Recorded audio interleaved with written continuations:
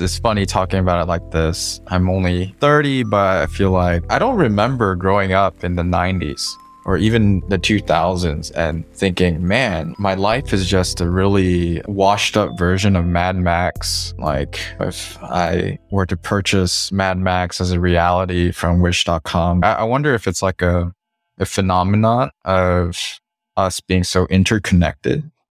There's always something looming, right? The world feels very apocalyptic in kind of like the movie genre sense and not like what we would consider like a biblical sense of apocalyptic. And I can sense that, there's a lot to talk about because of it, but at the same time, like it can feel a little bit tiresome. I think people, when they do have something to say, it's more like exasperation. Right? I don't know, like, how are you feeling about all this?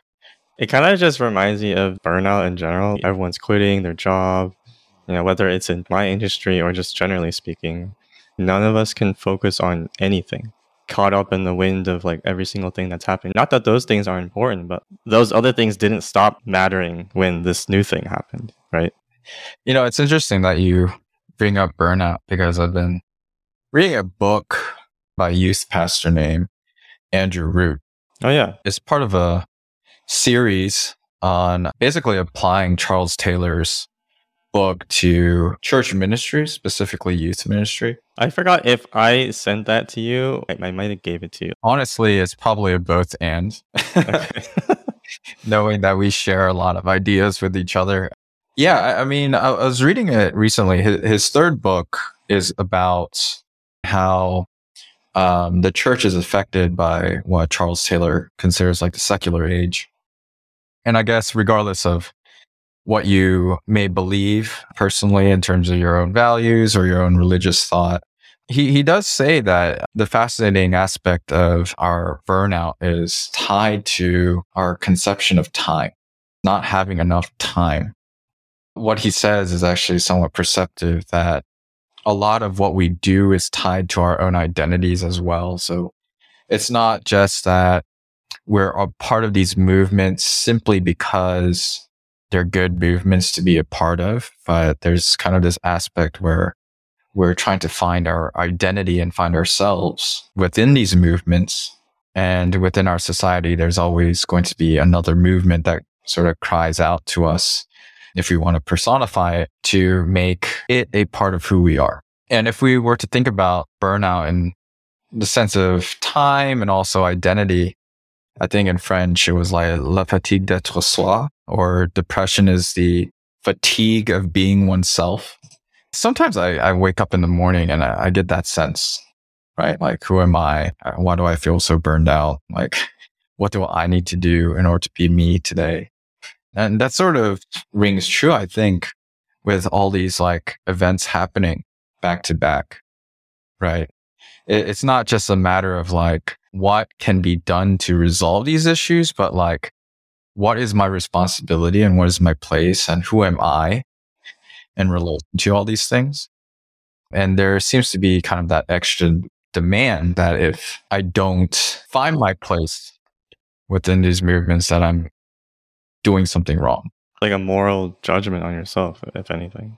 Yeah. And it's this kind of this nebulous journey to constantly find yourself and waking up the next day realizing that you may not actually know who you are, and that can be depressing, not in a clinical sense, but existential. Is what I was doing related to this current movement? And if I think that movement is important, then maybe I should stop what I'm doing. I guess if you're always like changing jobs, reinventing yourself, or trying to get caught up in this stuff, then you don't have roots, which is funny. His last name is Root, right? Yeah. And it's interesting because the thesis of the book actually comes about because the writer explores these mega churches who are known for just their constant dynamism, their constant movement in formulating their identity, who they are, having visionaries within their leadership. And what exactly do? They try to propagate as many high intensity events as possible, right?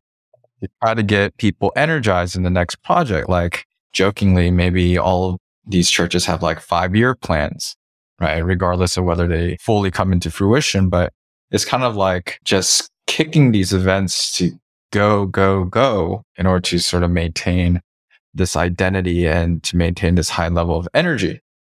What's fascinating is that, every time he goes to these churches and he talks to the people, the churches have like hundreds of people who attend.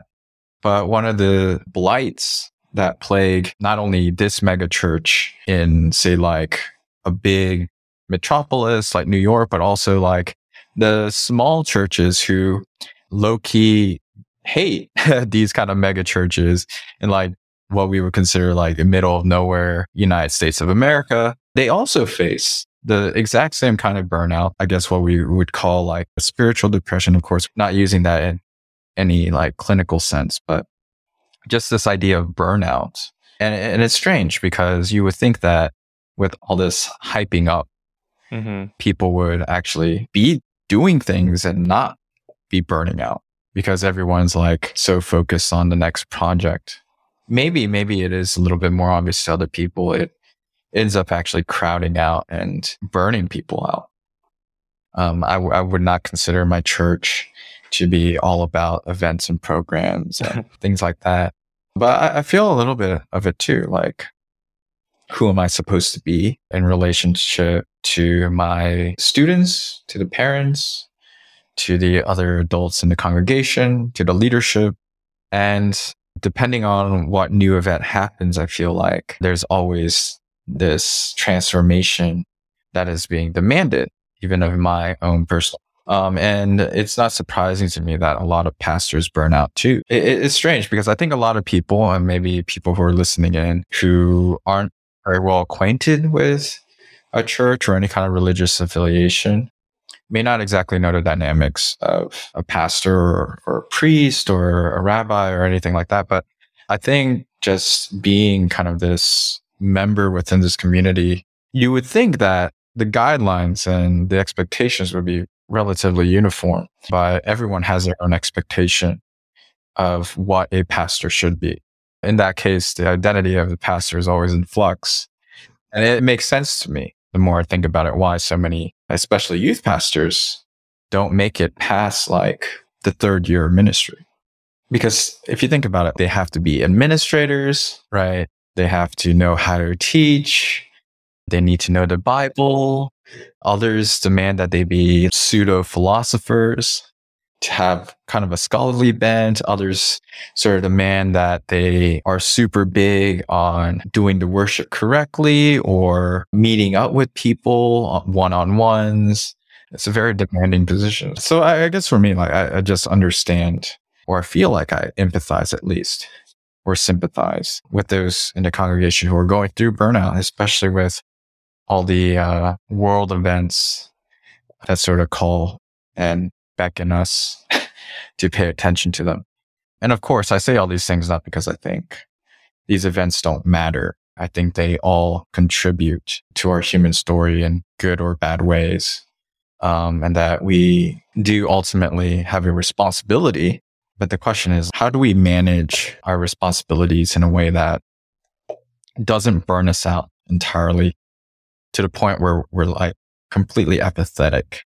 Maybe part of the solution for, at least within the church community, is not to focus so much on these like big programs and try to get people energized for it, but just to simply start small and appreciate the small, intimate moments where people enjoy one another's company. Can be a good way to start. Part of the reason why you may feel burnout is everything becomes kind of a task, right? You're really no longer in the moment. And it's almost like you are outside of your body, right? You're not really like experiencing it for what it is. You're not really enjoying it. You're just doing it for the sake of doing it because time demands it. And I wonder if our slavery to time itself can be broken simply by enjoying the moments that we have. That makes sense. Preoccupation of the future that doesn't exist, or dwelling too much on the past rather than just being there. Well, we use the word fellowship, right? Being with friends and enjoying another's company in that moment. And another thing we do is try to capture that. Say we see a nice sunset that anyone can see. We have to take a picture or make a video. Why is it so hard for me to just not need to record anything? It's funny, even doing podcasts, we could just have this conversation, but I might as well record it. Yeah.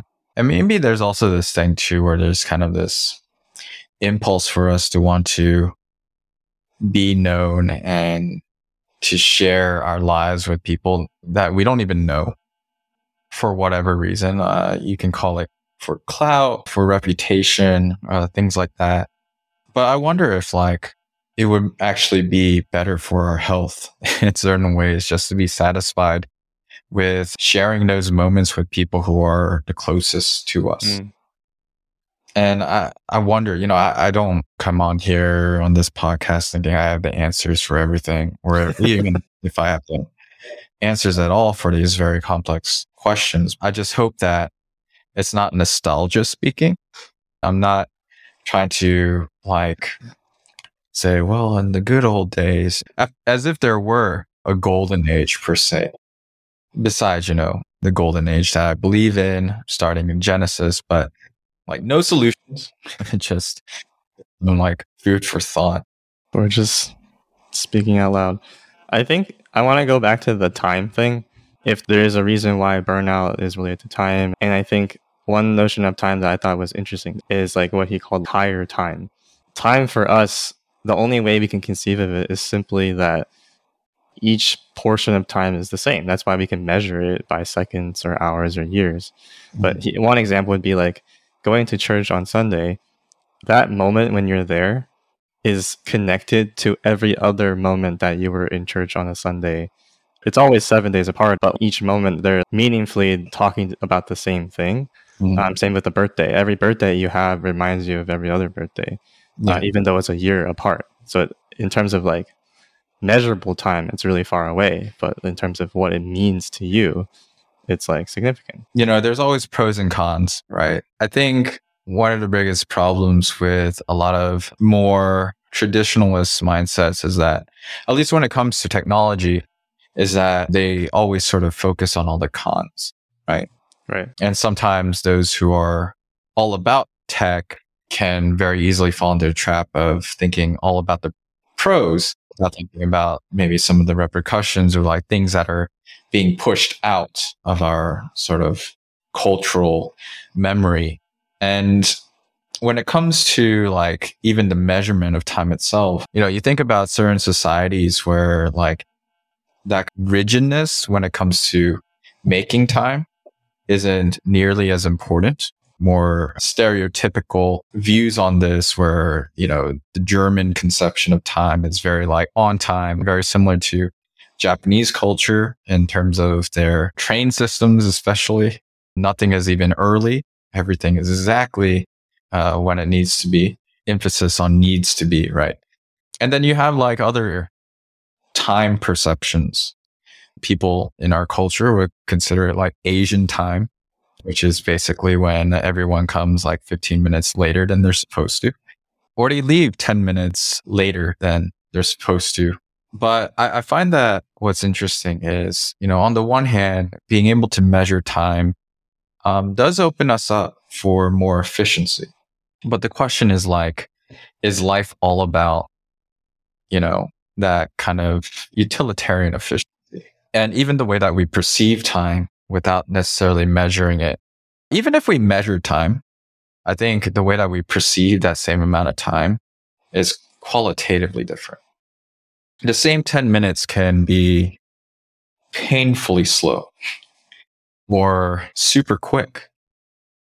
And you wonder where all the time had gone. Right. You're like having fun on vacation or you're working. Yeah. And I wonder if it's possible for us to recognize the importance of efficiency, but also have space where we're not enslaved to efficiency, right? Where we can tell ourselves and each other that you know, there are times where, no pun intended, where it's okay to just slow down.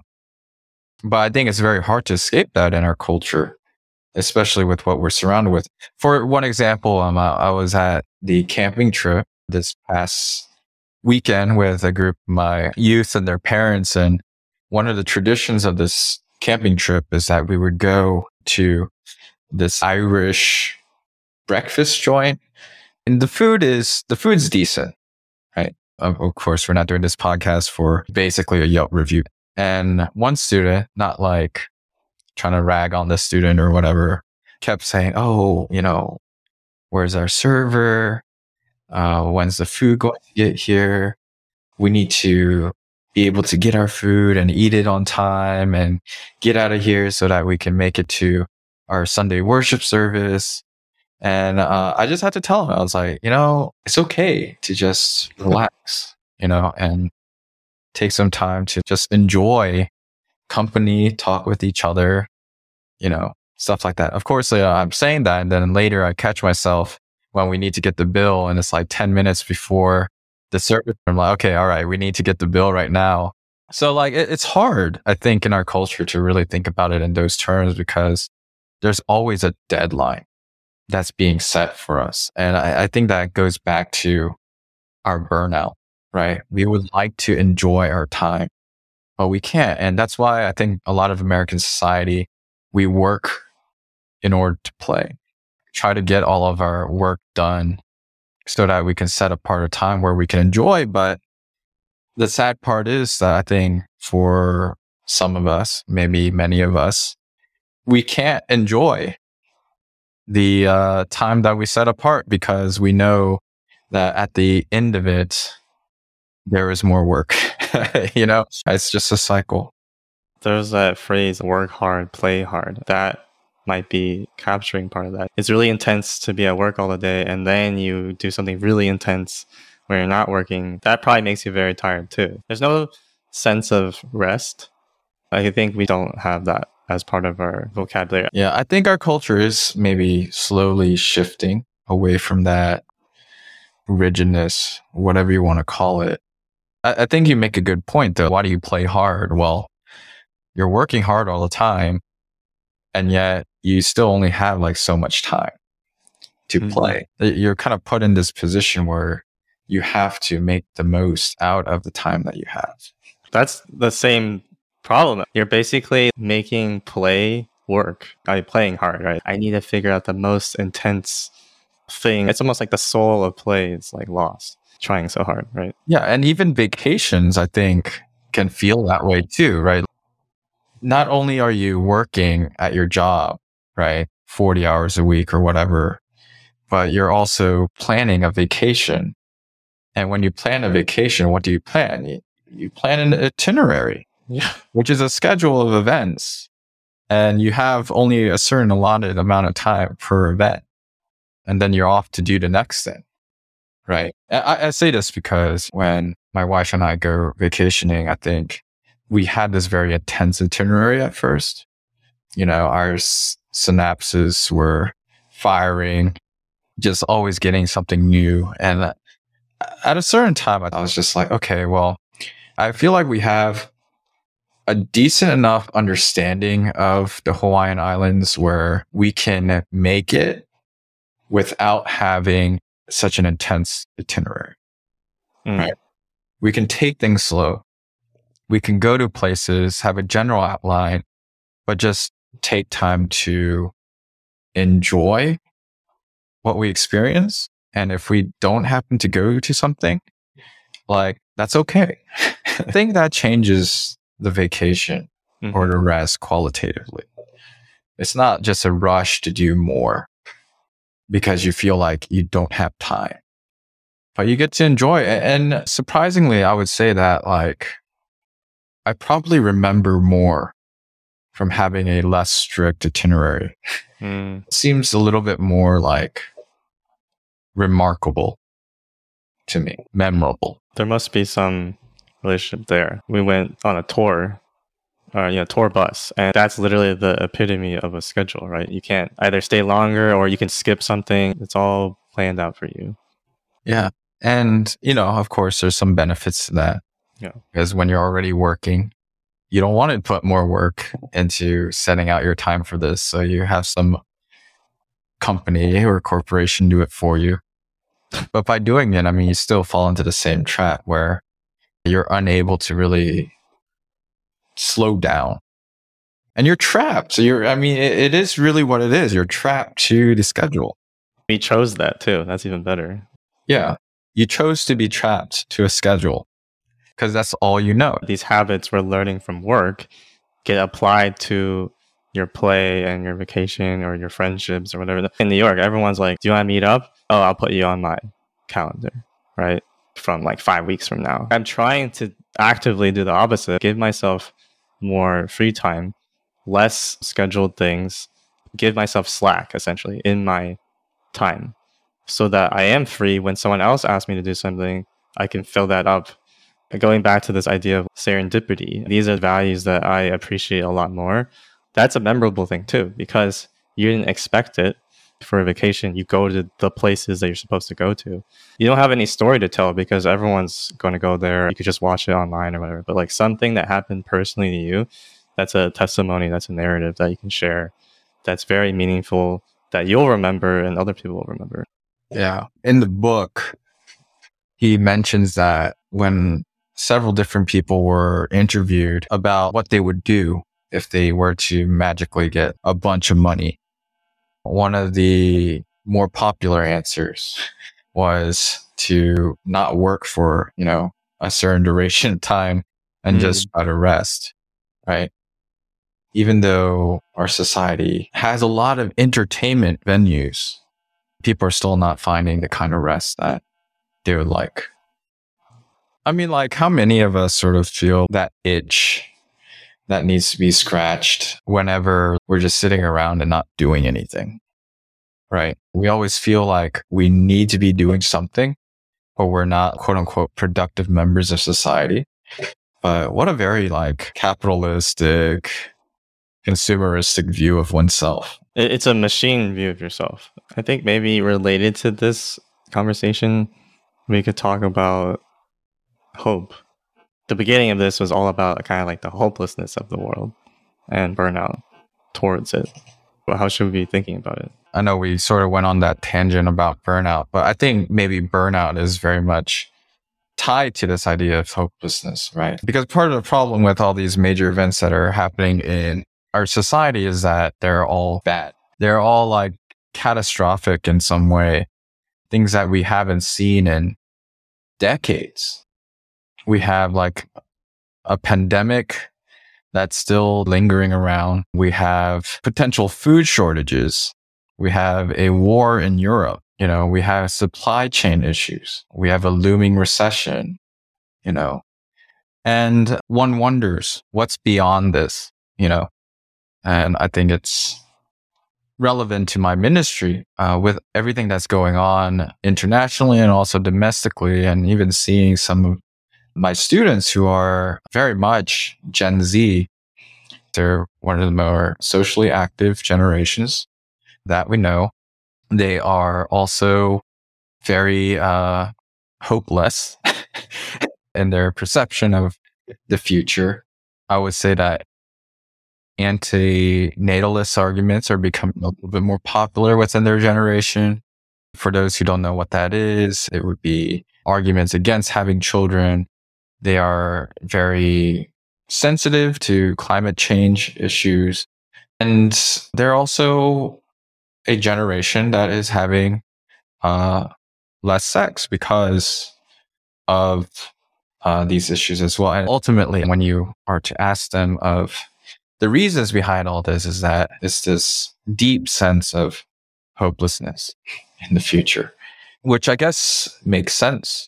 If you think that this world is going down the drain, then why would you want to bring new life into the world, right? Why would you want to have them suffer the things that you're suffering and things like that?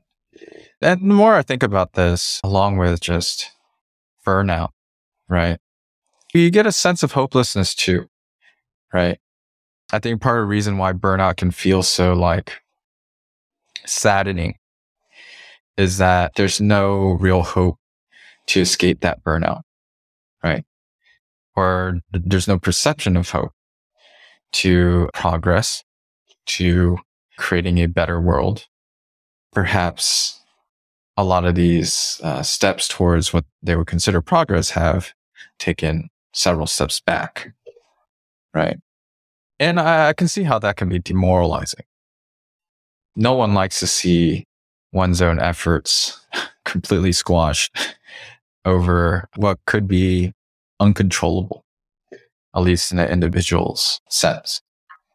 Sometimes I wonder if I should like bring up some of the things that my students do, even like anonymously, because I wonder if I bring it up on a podcast like this and they end up listening to like, oh, Alex is using me as an example here. But I don't mean it in any kind of like mean-spirited way, but definitely not. But there are some things that my students say that I find to be very like provocative and very, very good to learn from. I think that's the one thing that I try to be as a youth minister or a youth pastor is part of who I am and what I need to be doing is I need to be, declaring what God is saying, right? Through the Bible. And if you want to talk about job description, that's part of a job description. But I think another part is like, in order for you to be a good shepherd, you need to start paying attention to how your sheep are doing. It's not just telling them to go here or there, but you need to actually understand their own condition, their thoughts, their worries, their anxieties, their questions. And what I found very illuminating is that they weren't asking me questions necessarily for answers. I think one of the students actually asked me a question more along the lines of like, how are you feeling about all these things? As if I'm the one that is being shepherded at that moment. Another student, she actually had a very provocative statement that I think is very helpful. Something that we've kind of talked about all the time, but basically to sum up what she said, she found the idea of, the hope that we find in the Christian story to be very compelling, but also very distant, right? We just kind of live in this society where there's almost this wall of hopelessness, right? For some people, it's like a stone wall that you can't see through. So you can't see hope on the other side. But for others, it's like a chain linked fence. You can see it, but there's still kind of this barrier and you're not quite sure how you're going to get through that. And, just going back to what one of my students said, how can we make this hope compelling for this generation? Because of my convictions, the Christian story is the hope for the world.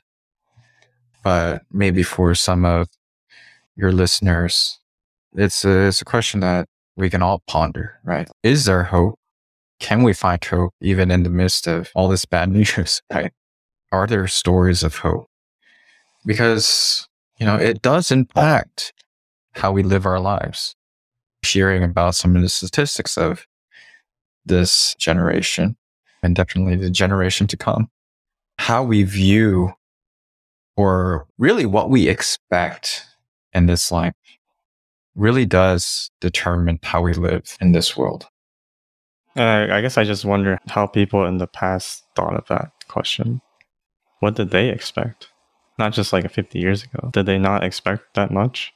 And now we expect a lot? I don't know. It is a good question to ask. Why did people choose to, if they even thought of it as a choice, to have kids or to continue living, right?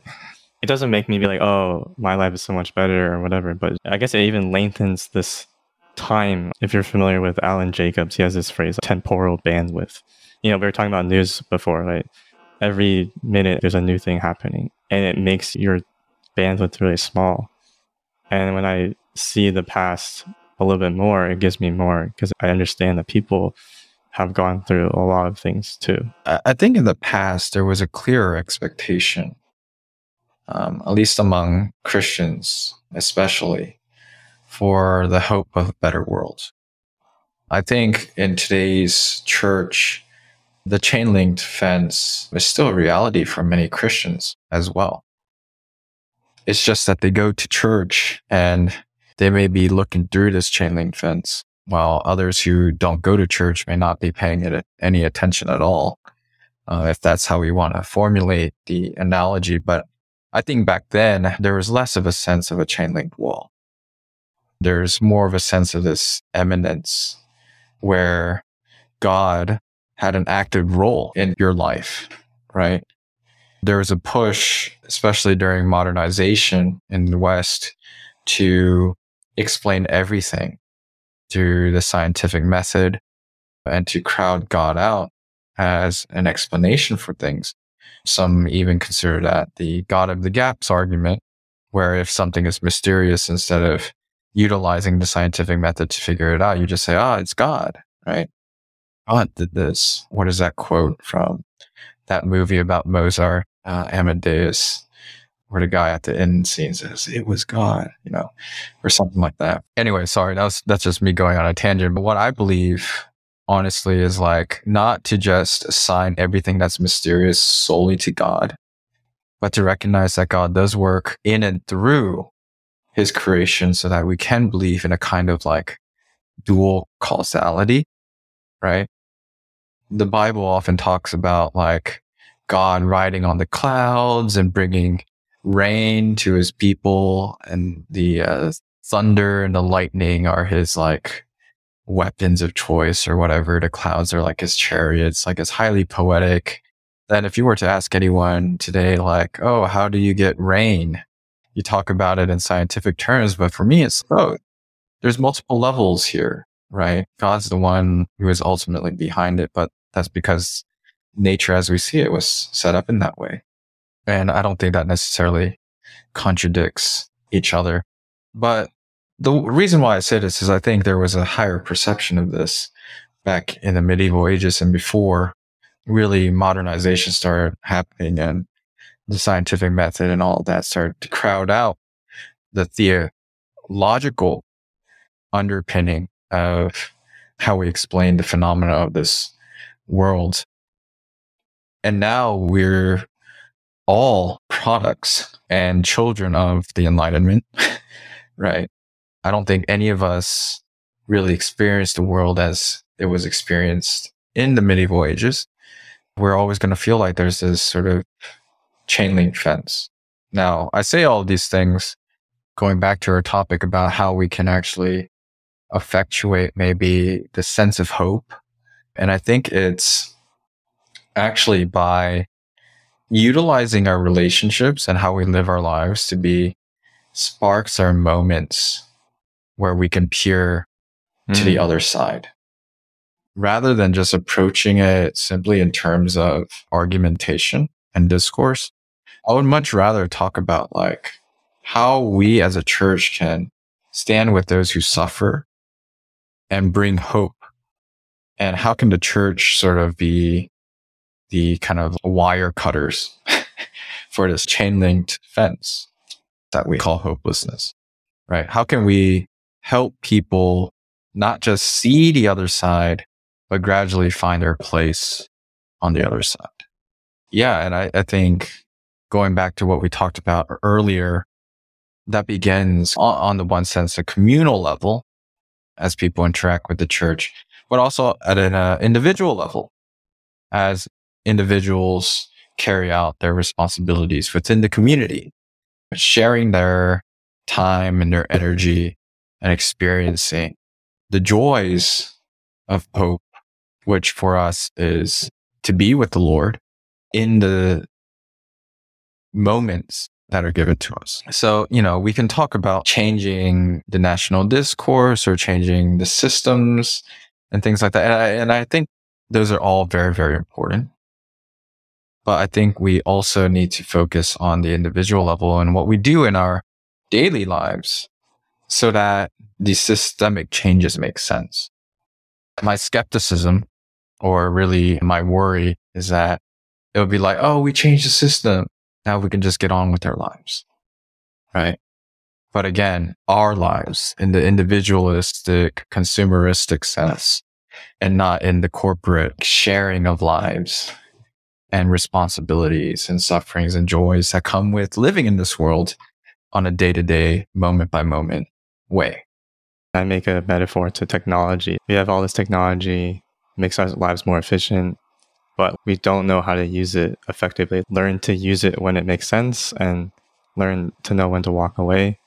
Same with like learning to improve our sense of what does it mean to be human or to live in a community. And we need that alongside changing the system. I mean, I think that's the next step, right? Just first, I think, at least in my context, it's recognizing what is important to us, what are our values. How then can we start not only envisioning, but finding effective applications for those values in the lives that we live, right? What are the things that we say yes to? What are the things that we say no to? Because we have this vision of hope. If we were to appropriate one of the Greek philosophers and to use Plato's allegory of the cave, the philosopher who goes and sees the real world freed from his or her chains and goes back to tell these cave dwellers about the real world and the elusiveness and the illusions that they were seeing in the shadow of these puppets. I think in kind of a didactic or educational sense, rather than merely through lectures or purely proclamation, what our generation needs is a Plato's cave allegory where a person who has envisioned and seen this hope lives it out in their lives. And that is their teaching, right? That is how people are able to see this elusiveness of hopelessness kind of pass away as they are, seeing this hope that is actually the reality that we should all seek.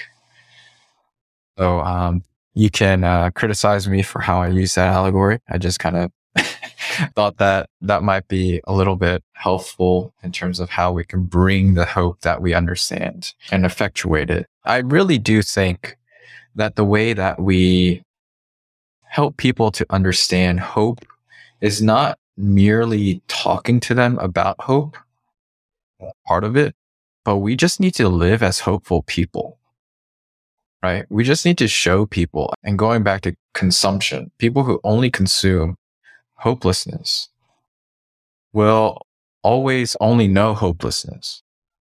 Not to go on to another tangent, think about all the people who only listen to one type of news. Then you wonder how they get more and more extreme in that.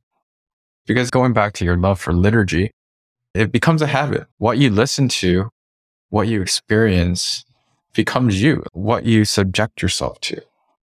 We're not as insulated as we would like. We're very porous and we will absorb things.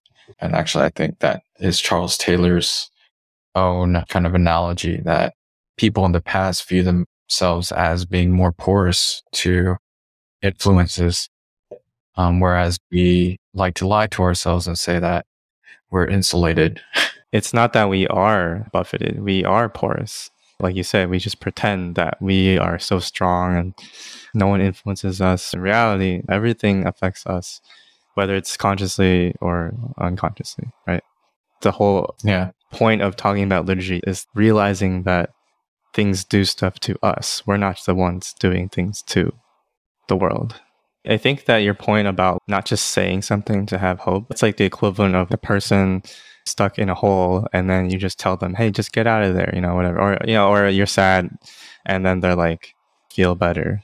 We choose to go down with them. It's like presence. The medium by which we, talk about a message is the whole point. And if the message is a person or the medium is a person, then that's the thing that gives us hope. Just like we think that Jesus is our hope, the medium of laws says something about what we think makes sense or is important in the world. Not that they're not important, but we're maybe idolizing then. Like, we think that the way we can change the world is through laws. Like you said, those are the systems, but we haven't even changed ourselves. Then it's not going to be as effective. Taylor actually talks about law of fetishism. It's good that you brought up that thing a little earlier, because I think you're thinking about James chapter 2, right? Suppose a brother or sister is without clothes and daily food. If one of you says to them, go in peace, keep warm and well fed, but does nothing about their physical needs, what good is it? Of course, that chapter is talking about faith and deeds and stuff like that, which we don't have to get into now. But yeah, in a real sense, like the medium is the message. And in the Christian faith, the medium is our humanity. And the message or the word is Jesus. So really, God's word of peace and love to us is presented not incorporeally, but through our humanity. A person came down, right? And we are supposed to imitate him. Going real quick back to the whole like giving hope for life and bringing life to hope, right?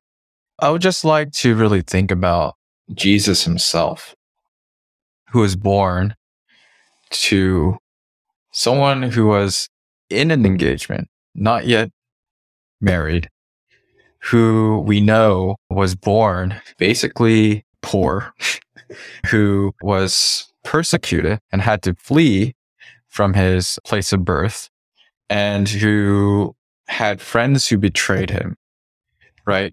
Knowing very much the amount of suffering that Jesus went through.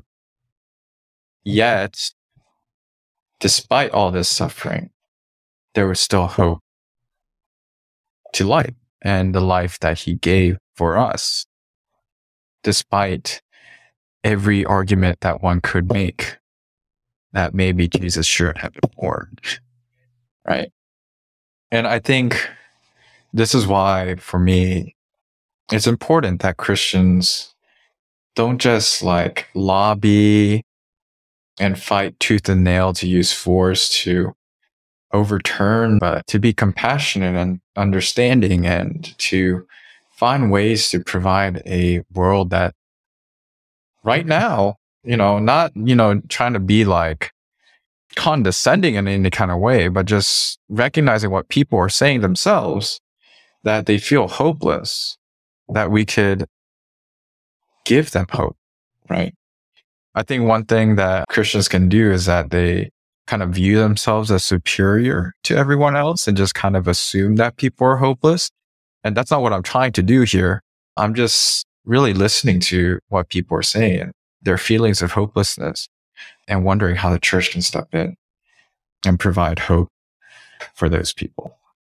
So to make a very bad pun of your podcasts, I hope that we can all find hope in the source, who I think is God himself. So, or a source of hope for those listeners of yours who may not be so religiously inclined.